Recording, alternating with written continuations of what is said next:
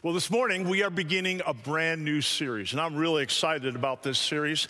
It's called He Restores My Soul. And I want to welcome all of you who are here, and I'll welcome all of those who are connecting online.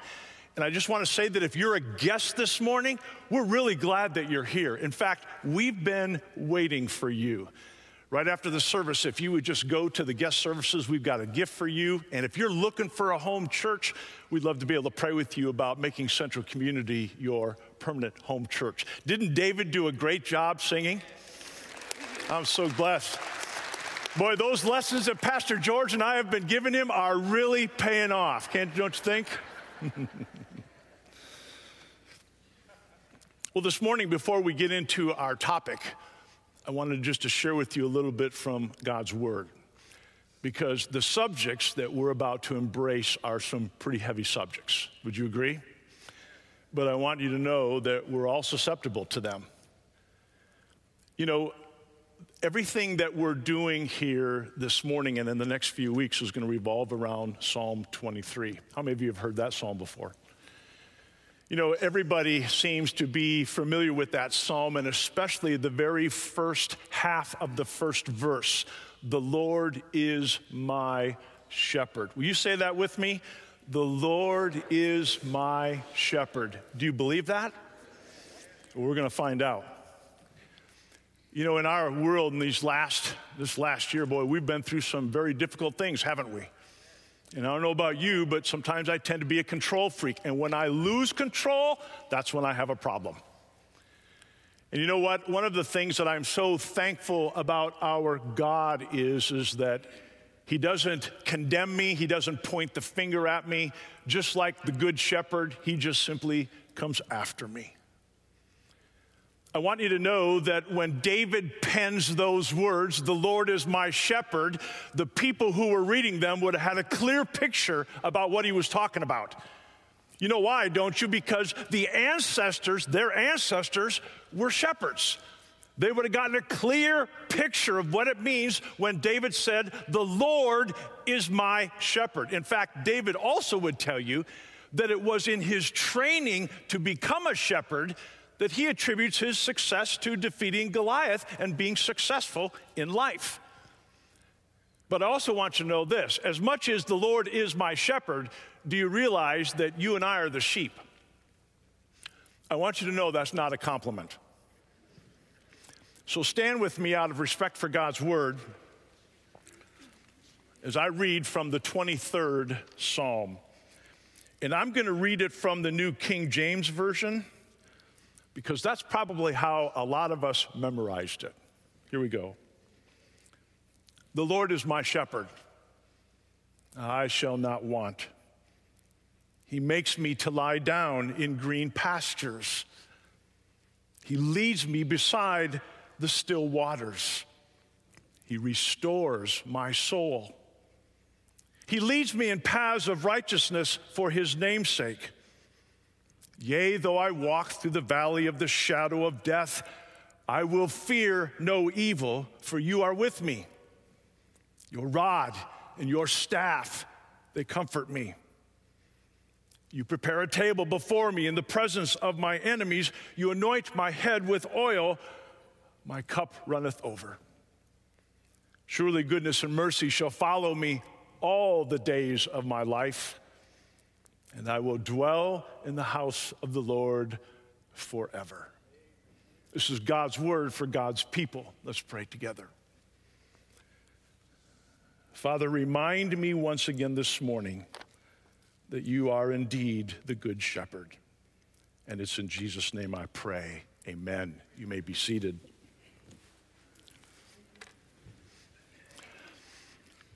You know, I thought that I could share with you all kinds of statistics about what's taken place in the last year, but I decided I was just going to choose one.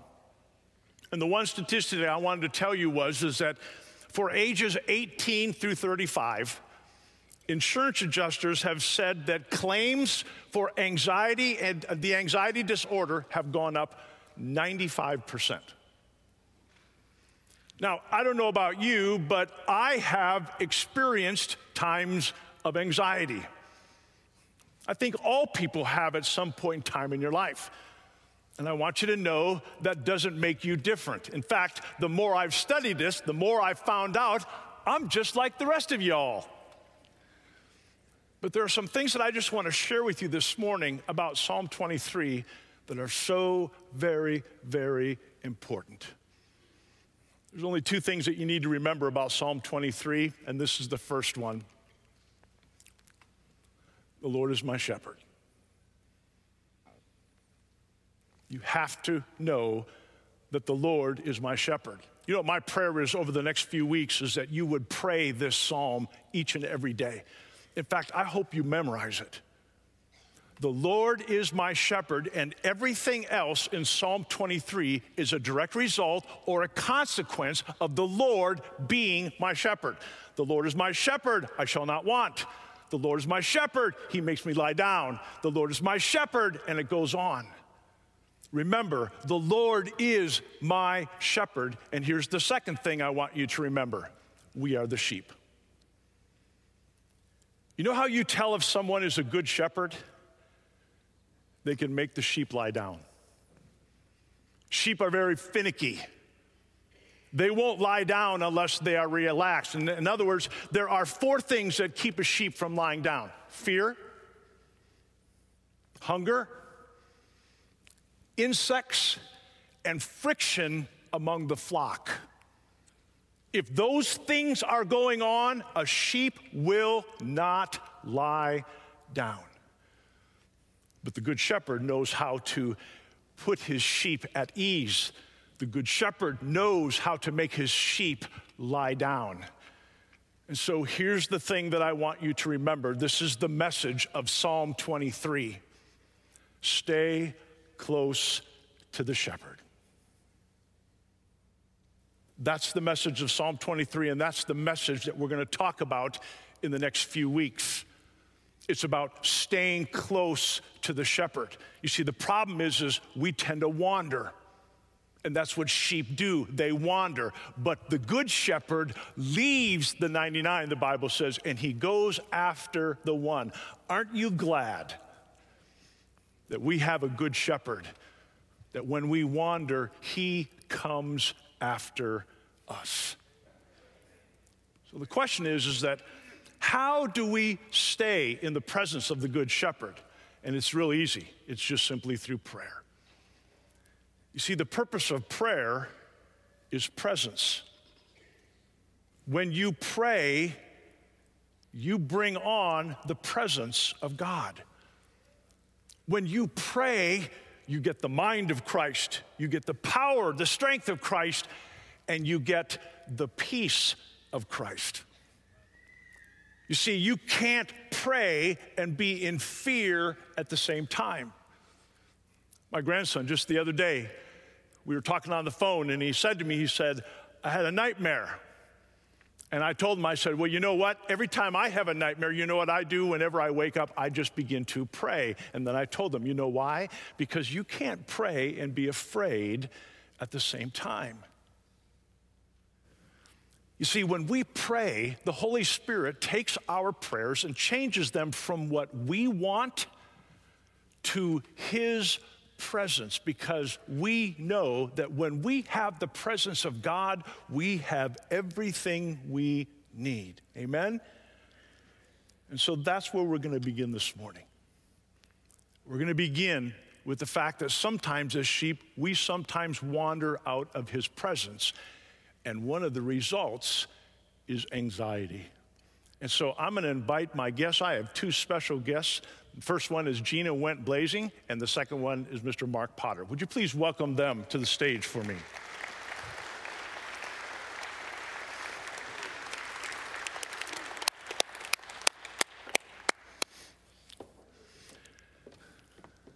Welcome. Thank you for coming so much. Thank you.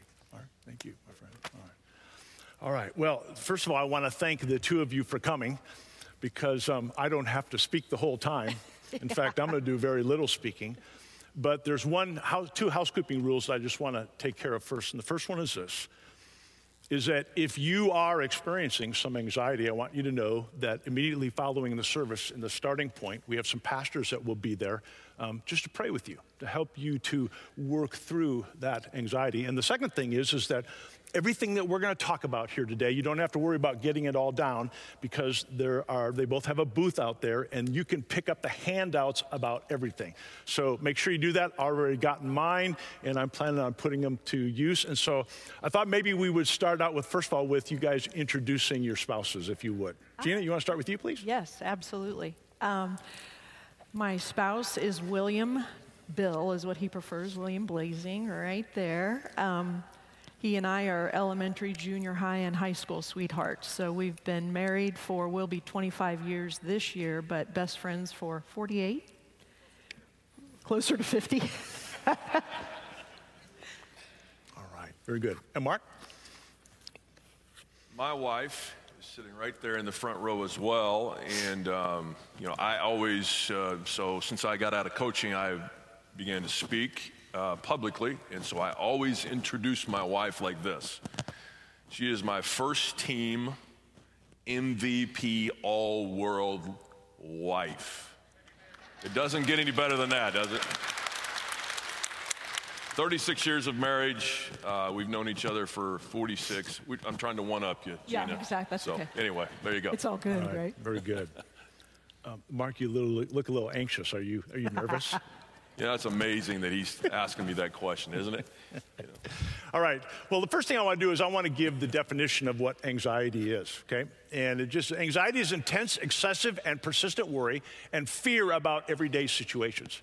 Fast heart rate, rapid breathing, sweating, and feeling tired may occur, all right? So I remember, when I was younger, if I ever had any kind of anxious feelings, I just kind of pushed through those things. And then I got a little older. And that pushing through didn't always work. And so, Gina, maybe you could tell us a little bit about anxiety and what people experience and that type of thing. Well, let me, and I'll try to make this as concise as possible, but a lot of times we use that word stress. We're stressed out. And I think about it, I think we all need to remember that stress is a prerequisite of life. I mean, we're going to have stressors from a lot of different perspectives, and it's not a bad thing. There's a thing that we say in the clinical world, there's stress, EU. Stress can be good. We were talking earlier, it says if you're being chased by a bear, you want to have some stress there, because what those stress hormones do is they make you faster and stronger. You want to outrun the bear, right? But then it can also, stress can go into de-stressed. And so that's kind of that line that takes us into more of a clinical realm. We should all learn to be best stressed, learn to recognize those signs. You hit it right on the head with all of the different symptoms. One of the ways that I've explained it before, and I don't have a slide for this, but it's a spectrum. I think sometimes there's an event that happens, so we are aware, we become aware. Then we become maybe curious, and then concerned, and then we might have worry. And all of those things, maybe even apprehension, doubt, all of those things are thoughts. And then that worry might go into stress. And when we're stressed, we know that it's a body sensation. And when that keeps going and you have worry and stress, that's what anxiety is. You will read in the literature that we always say anxiety occurs cognitively, which is in the mind, emotionally, and physically. And so when you have all of those things, you have anxiety. Can it be dealt with? Absolutely. There are things that we can do to recognize it. In the calm times, prepare. But there's a whole list of things that we can do. I always say I have about 1,000 things we can do, but deep breathing is my favorite. Yeah. So when we talk about anxiety, it becomes an anxiety disorder when it begins to interfere with our daily living. Yep. Correct? Yes. When it goes into anxiety, which is where you have all three of those things, you find it hard to function during the day. Generalized anxiety. There's about, when you cross over into the clinical realm and it becomes an issue because you're distressed and you're unable to function, there are about 9 don't quote me for the folks out there that are in the medical field because I haven't counted lately, but in the anxiety realm of our diagnostic manual, there's about 9 things under anxiety. But those aren't the only things that cause anxiety. You have PTSD, you have OCD, and those are all under different categories. But when you find it hard to function, and your physical symptoms are getting more and more profound, maybe you're missing work, you're going to your physician and your file becomes thicker and thicker. Those are all the things that would designate you might need a little more help than what you are getting now. Okay, and I think that the key is what you said there, is that there is help. There is help, absolutely. So in this last year, we've had the pandemic, Right. We've had an election year, Right. Social media, all these kinds of things. Can you maybe talk a little bit about, and Mark, jump in on this, about just social media, how that plays such a significant role in bringing about anxiousness? Do you want to take that one? Yes, I can take that one. Yesterday I got home fairly late last night, and I received a text from my old athletic director, Vic Trilly. And the text was, he said, make sure you watch the Bubba Watson interviews. I don't know if any of you have seen the Bubba Watson interview. The Masters is going on right now, and Bubba Watson is a golfer in the Masters. And Bubba Watson said social media created all of the anxiety that he had. He said the fame, first of all, created it, but then the social media is what continued it, because he paid attention to what other people said about him in a negative way all the time. And I thought, man, that's pretty amazing coming from somebody maybe at that level. And what we see and we hear all of the time is, we speak to many young groups, colleges, universities, and we hear all of the time, the anxiety level of those young people because of social media. And, I don't want to give all of social media a bad light. We know that social media can sometimes be a good thing. But I remember when it started, to happen, whatever it was, 17, 18 years ago, it really started to be a thing. And I remember I paid attention to it as a head basketball coach for a short period of time. Then I said, okay, enough of that. It's time to get rid of that, because it was giving me incredible anxiety. And so I think it's important for us all to understand the significance of what do we need to pay attention to. And, when something's bothering you, make a change. And I think it's really difficult sometimes to do that in the midst of the society that we live in today. It's interesting how when we talk about these anxious thoughts and things like that, one of the questions that I have is this. So what do you say to people? Well, let me ask you this first. Is this a lifetime deal? If I have anxious thoughts about something, am I going to be dealing with this for the rest of my life? That is a great question. I don't think you have to, but there are some folks that have shared with me that they have, for a great majority of their life, had the issue, and I think you can learn to manage it. You can learn to, I say, retrain your brain. It can get so much better, and that's what I see with all the folks that come to me with anxiety, which, by the way, is the number one reason people seek therapy and help is anxiety. But you can learn to live with it better and better and better, and there's research even on resilience. I'll throw in another topic here. In the last 10 years, that's kind of one of the words we keep hearing more about is resilience. And great research on how to become more and more resilient. And one of the 10 things that have been researched and proven is facing your fears and learning how to do that. And so I had anxiety as a kiddo. No one knew it. I hid it really well. But when I became an adult, it started manifesting in ways that I knew I had to pay attention to it.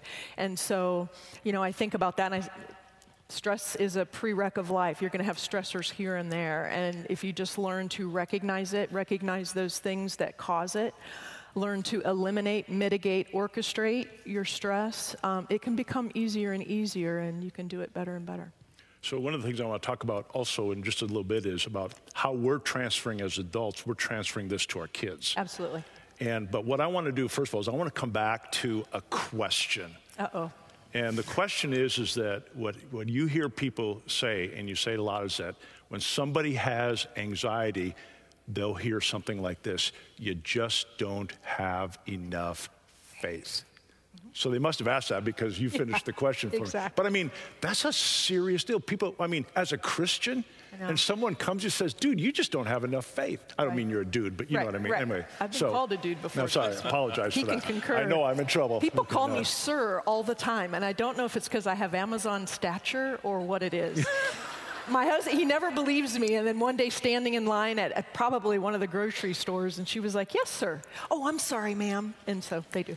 Does that bring you anxiety? I'm just kidding. No, anger, and that's one you probably ought to have a session on anger. Now I forgot the question. What was your question to me? I don't know either. Were you paying attention? Trail. No, it was that whole thing about you just need to have more faith. Oh, yes, you just need to have more faith. Absolutely. I've known a lot of faith-based folks that say that and still believe that, and I think that's great if that works for them. I've had a lot of patients come in and clients come in, and they will indicate that that's what their issue is they don't have enough faith. And I always go back to the story of Job, that righteous man whom the devil had his way with, and God allowed that and said, you can do whatever you want, you just can't kill him. And his friends said some similar things, and that wasn't the case. And I think, when you look at biblically, and you're the expert in this area, but for years I've heard there are at least 365 scriptures that say, do not fear, do not be anxious, be courageous. One for every day, at least, and a few more. And you think God knew this was something that was going to plague us. And so, I think there are biblical characters that Joshua, be courageous. That says, hey, there's something coming up here where you might tend to be a little nervous, right? You might be stressed out.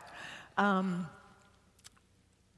say one last thing and then I'll turn it over. I think about with Christ on the cross, and he asks his Father, if there's any other way, take this cup. There wasn't.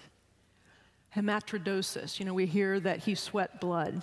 I don't mean to get too technical here, but I think there's a medical term. It's a very rare occurrence, but there's a medical term called hematridosis, and that is incredibly high stress, where the stress hormones break down the capillaries, so the blood starts leaking in. You look at that and you go, wow, he was stressed. Did he not have enough faith? That's not the case. Yeah. But he went through with it. And that's where I say, face your fears. You have stress, but just keep going. Trust God in that and figure out what you need to do to be able to manage it. Right. So, sorry, long answer. No, so Mark, you went through a lot of this whole thing when you were coaching and the anxiety, and I'm sure, what were your thoughts when people said, dude, you just need to have more faith? What did you go through in that?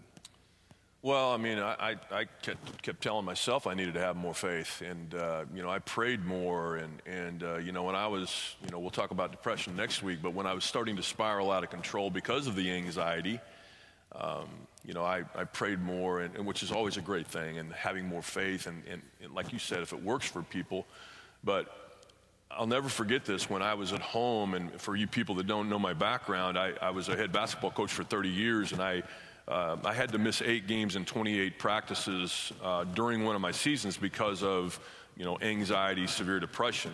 And I'll never forget, I received a phone call from one of my players' father who was a pastor. And he said, Coach, he said, you need to know something. It's not your lack of faith. And that makes me emotional because, for the longest time I felt like it was.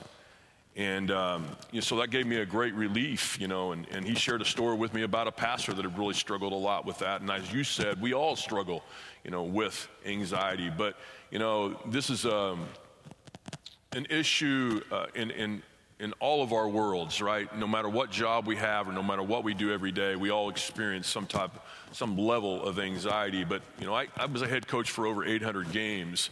And up until about the last 5 or 6 years, until I really learned some strategies to deal with my anxiety, I hated game days with a passion.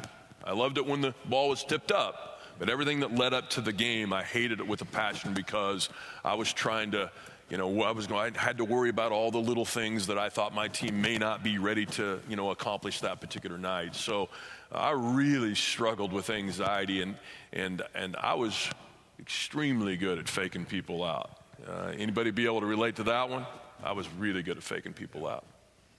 So in dealing with this, let's talk a little bit about, so what do you do? I mean, we talked about that, hopefully that we want to confront these fears. We want to be able to work through them. So how do we work through? Because the mind is a very powerful thing. And maybe if you can explain a little bit to us about how it works and what's something that we've talked about that we do to help us to manage our anxiety. Yeah, gosh, that's a big question, and I love it. I always say the brain reigns. Because actually the logical part of our brain and the emotional part, the heart part, resides in the brain. And so you said, how does the brain work? When we are anxious, you'll hear it described a lot of different ways, but the limbic system or the amygdala, it's the part of the brain that houses all the emotional. It's the fight or flight. And we hear that a lot, but we forget about a few others. Fight, flight, freeze. Has anybody ever frozen when they're intensely fearful? Or faint. And so it houses all of those types of things. And what I try to do is to help folks lead their heart, recognize those things that cause that emotional part of the brain to get very active, because when it's active, it's hard to be in that logical part of the brain, which is up front. For years, we thought, I would say to folks, there's a chemical imbalance. And so if we, go on medications, or you have therapy and medication, that'll help. And what we know is constant anxiety. This also is in depression as well, but constant anxious thoughts, constant depression create what I call a neuronal rut in the brain.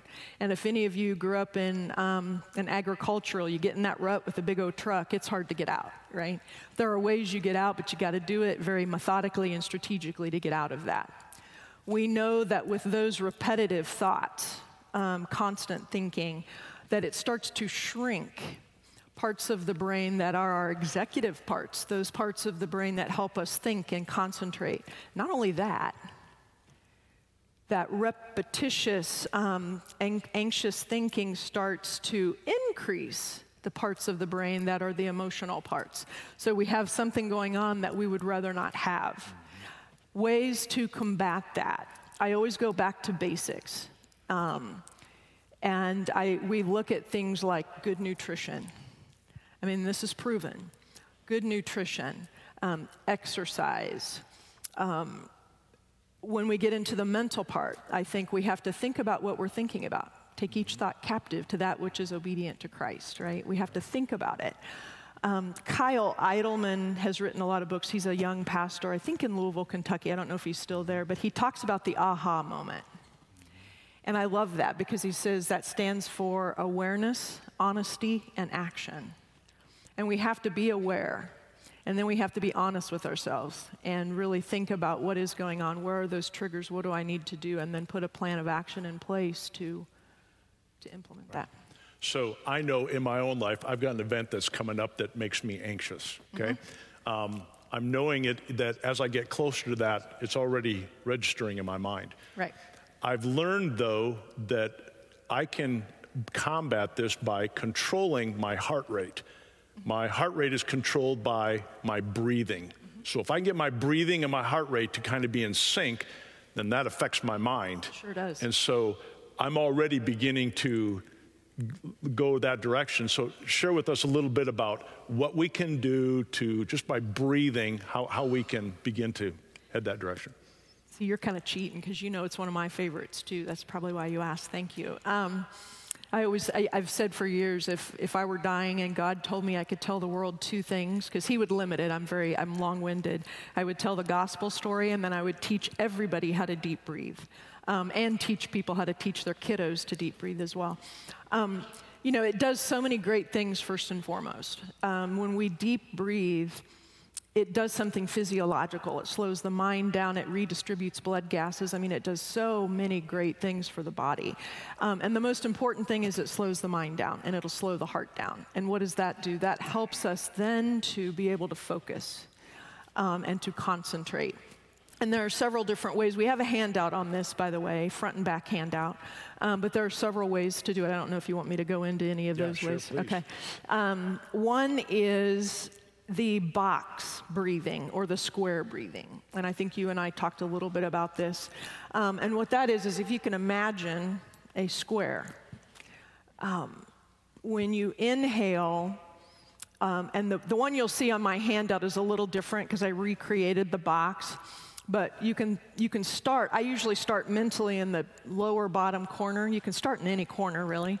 But when you inhale, imagine that you're going to inhale for 2 or 3 or 4 seconds, and you go up that right or that left side of the box. So we can all do it now if you'd like. Inhale, I say through the nose. You can do through the nose, out the mouth, or in the nose, out the nose. I don't care. I just want you to get the air in. But when you go up that left side, you inhale.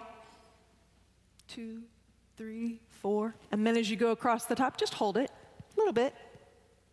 And then exhale as you go down the right side.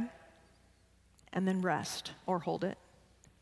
And then you just keep repeating that. And sometimes it's easy for people if they have a visual. There's one that I like a lot. And by the way, I'm a type AAA personality. Some people are type A. I'm type AAA. So I really, this is the best one out there, deep breathing. But I read a description once on imagining that your lungs are a balloon. And so when you're inhaling through the nose, imagine that balloon getting bigger and bigger. And then you hold it. And then when you exhale, that balloon deflates. That's what I needed to read because my body is very tense all the time. And when I read that, I thought, and then my body deflates. And then you hold it, and then you just repeat that. And there's several others that I put on the handout, but that's kind of the process. And it works. And oh boy, does it work. It's hard to do. I think people will say, Gina, I keep forgetting. They'll come back, because as a cognitive behavioral therapist, I give homework. They'll come back and they'll say, I keep forgetting. I had one guy, an engineer, he was one of my first clients in private practice, and he said, I set my alarm on my phone. He said, the funny thing was, though, the first couple of days I thought, what in the world? Why is this alarm going off on my phone? He would switch over. He said, then the third day he remembered, oh yeah, I'm supposed to be deep breathing. So you set the alarm on the phone, you put Post-it notes around. That's how we build a habit. I will tease and say you never run out of it, so you always have it with you. You only run out once. You always have it with you. That's a whole other topic, is it not? You always have it with you. You can do it anywhere, and no one needs to know you're doing it. So you just always have it there. I saw on LinkedIn the other day a little boy. His brother was just furious mad, and he was teaching him, just breathe. Yeah. And he was breathing with him, and the little boy calmed down. So yeah, it's beautiful. Works. It does. You have to practice it when you don't need it. Yep, right. For it to work, because I will have folks come back. I don't know if you guys have been like this, but I had a wife come back once. This was hilarious, really. It wasn't funny at the time, but afterwards we did laugh. But she said, I said, hey, have you been practicing your deep breathing? She goes, oh, yeah. Right. She said, you know what my husband said to me? And she said, I tried to practice my deep breathing and I just couldn't do it. I was just so furious. And so I said, well, you need to practice it when you don't need it. Every day, get into that habit so that it works when you do, because it will work. You just got to keep doing it. I have one thing to add to that. In the athletic world, we always talked about, and she's saying it over and over, but being intentional about that. And so what we always try to train our athletes to do, was to, number one, be intentional, but what are we being intentional about? So we talk about the breathing. If you guys watch the NCAA tournament, you watch the Masters, you just watch every athlete. They're trained extremely well, NBA players, and you'll see them, a deep breath that they take right before they shoot a free throw or right before they get ready to pull it back to swing. And so the thing that we follow it up in the athletic world with is what world-renowned sports psychologist calls, Dr. Spencer Wood calls a go-to sentence. And what is a go-to sentence? It's anything that you have that you can go to that will get you in a positive thought process. So if you're thinking about something positive, you will no longer be thinking about something negative. And so along with the breathing, we try to back that up with what we call a go-to sentence. It may be a verse in the Bible. It could be 2 words, whatever that may be, whatever you feel comfortable with. But it has to be practiced, and it has to be practiced when you're not in the moment. So that's, to me, one of the most important things. Yeah. Let's talk about medication. That seems to be a real hot topic. Do I get on medication? How do I know when I get on medication? Mark, maybe you can share a little bit about your thoughts on medication and what you do, and then Jeannie, you can jump in after that. Well, I'm a firm believer in medication. Medication saved my life. When my wife forced me to go to the doctor, and she admitted that I had a problem. I kind of admitted it too. But she helped me admit it, if you know what I mean. And once that took place, though, and all jokes aside, again, I go back to what Bubba Watson said yesterday. He said, when I finally admitted as a man that I had an issue, then I knew I could start to go someplace. I could start to go get help. I needed to tell my wife. So I had to go tell my wife.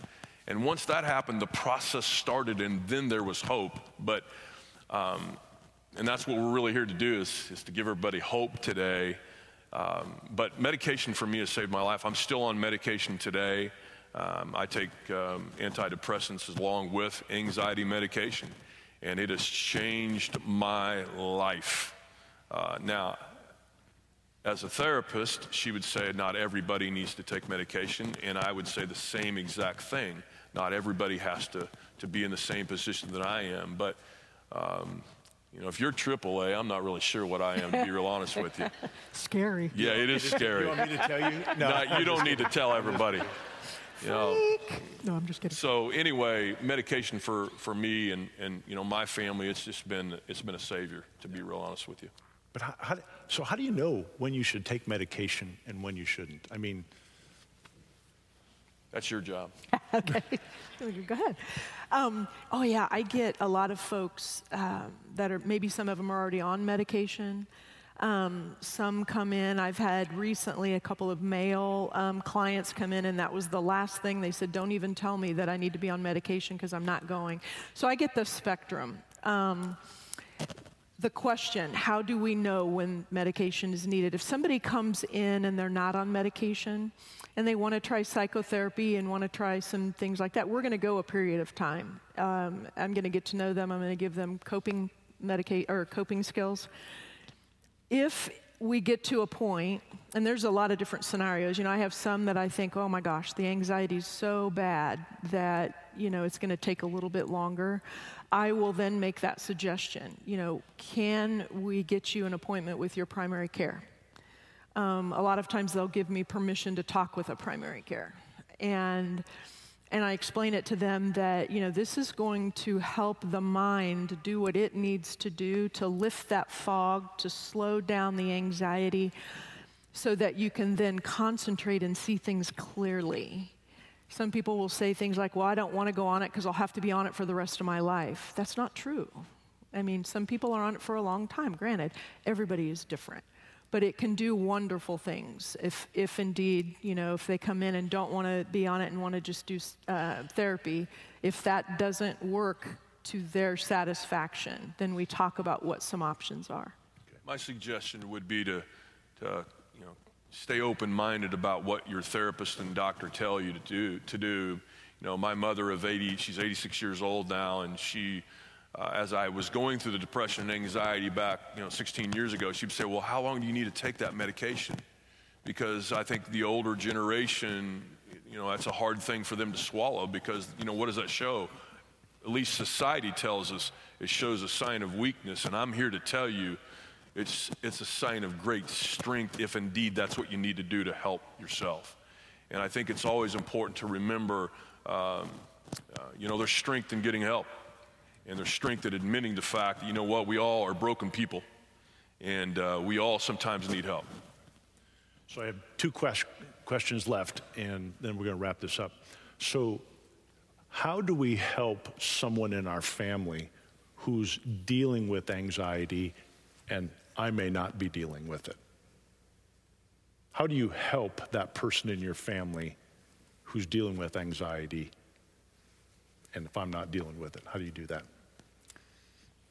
I would, first of all, listen. Sometimes just, and one of my colleagues and I meet every month and we edify one another and whatnot, but we both have come to that conclusion that if a person can just have a place to talk about what they're going through, that can be very helpful. I would encourage a person not to try to fix it. I had that tendency when I first started as a therapist because I'm a fixer and I wanted to try to fix it. You can ask that person, the family member, how would you like me to help you? I just want to walk with you. I want to journey with you on this. Do you want me to give you suggestions or you just want me to listen and just be with you and just, try to help you out in that perspective? You can suggest therapy, but your family member and some may not want that or need that. So you don't want to say, it's all in your head. No. Right. Oh, no. You don't want to say that's it's what all not in your to say, head. right? Don't tell them to pull up their bootstraps and let's go. Yeah. Right? But listen, I think I used to say that to my wife. Don't tell her that. I mean, she knows that, but I mean, it was I'm when sure you did. haven't. I am sure you did. Yeah. But when you haven't experienced that, you just don't have a clue. And it's and I think, okay, so one last question, and that is this: is that what about our kids? So here we are. We're going through these anxieties, and it's almost like we're teaching our kids to be anxious. And what are some things that we can be doing to help our kids or our grandkids, that type of thing? So this last week, I was speaking at Cloud County Community College, and that was one thing that I addressed with them. Our children are grown, but we have 3 grandchildren. And our oldest is 6. And at what point, as a grandfather, will I share with my granddaughter that I've had my own struggles? And see, I know there are many people sitting in the audience saying, well, that's not really probably what we should do. And I am here to tell you that unless we become more vulnerable as adults, as grandparents, as fathers, as mothers, no matter what, anytime we have children that are underneath us, that are looking up to us, if we can't be vulnerable with them, how do we ever expect them to be vulnerable enough to reach out for help? That is the part, to me, that we have to change in our society if we are going to lower the suicide rates, lower the depression rates. Children younger and younger and younger are developing anxiety. And we just, I think, have to be a lot more open-minded about saying, you know what? And it's not going to be very much longer. I'm going to be sharing with my granddaughter. You can rest assured of that because I want her to know, you know what? I'm broken too, and it's okay. And it's okay to talk about it. It's okay to recognize that no matter who we are, anxiety and depression, neither one of them discriminate. Anxiety, I don't think we've mentioned this, but over 40 million people in the United States have anxiety. 1 out of every 5 people are going to struggle with anxiety. So let's just be vulnerable. How about that? Very good. Very good. So if someone is here today and they're experiencing thoughts of anxiousness, what would your suggestion be to them? To get help. I mean, they can get some handouts out on our table. There are books, examples of books out there that they can read if they want to do self-help. But then there's ways that they can seek, and we have a slide on that, but there are ways that they can seek counseling if they would like as well. There it is. I will always encourage folks, if you want to get outside help, that if you have insurance, you can contact your insurance company. You can see who's what we call in-network. They've credentialed with your insurance company, and it's going to cost you less to go to them than an out-of-network therapist. You can ask a trusted friend for a referral. You can go to your physician. Most of the physicians, I would say, have a referral list. You can do online counseling if you don't want to go to an office and keep it more private. And there are several online resources that you can, BetterHelp, Teladoc. There's probably going to be more and more and more. There are therapists who do online counseling, so from the safety of your home, you can do that. So those are some, and Wichita is very, we have a lot of therapists in Wichita, so there should not be a problem finding a therapist. Awesome.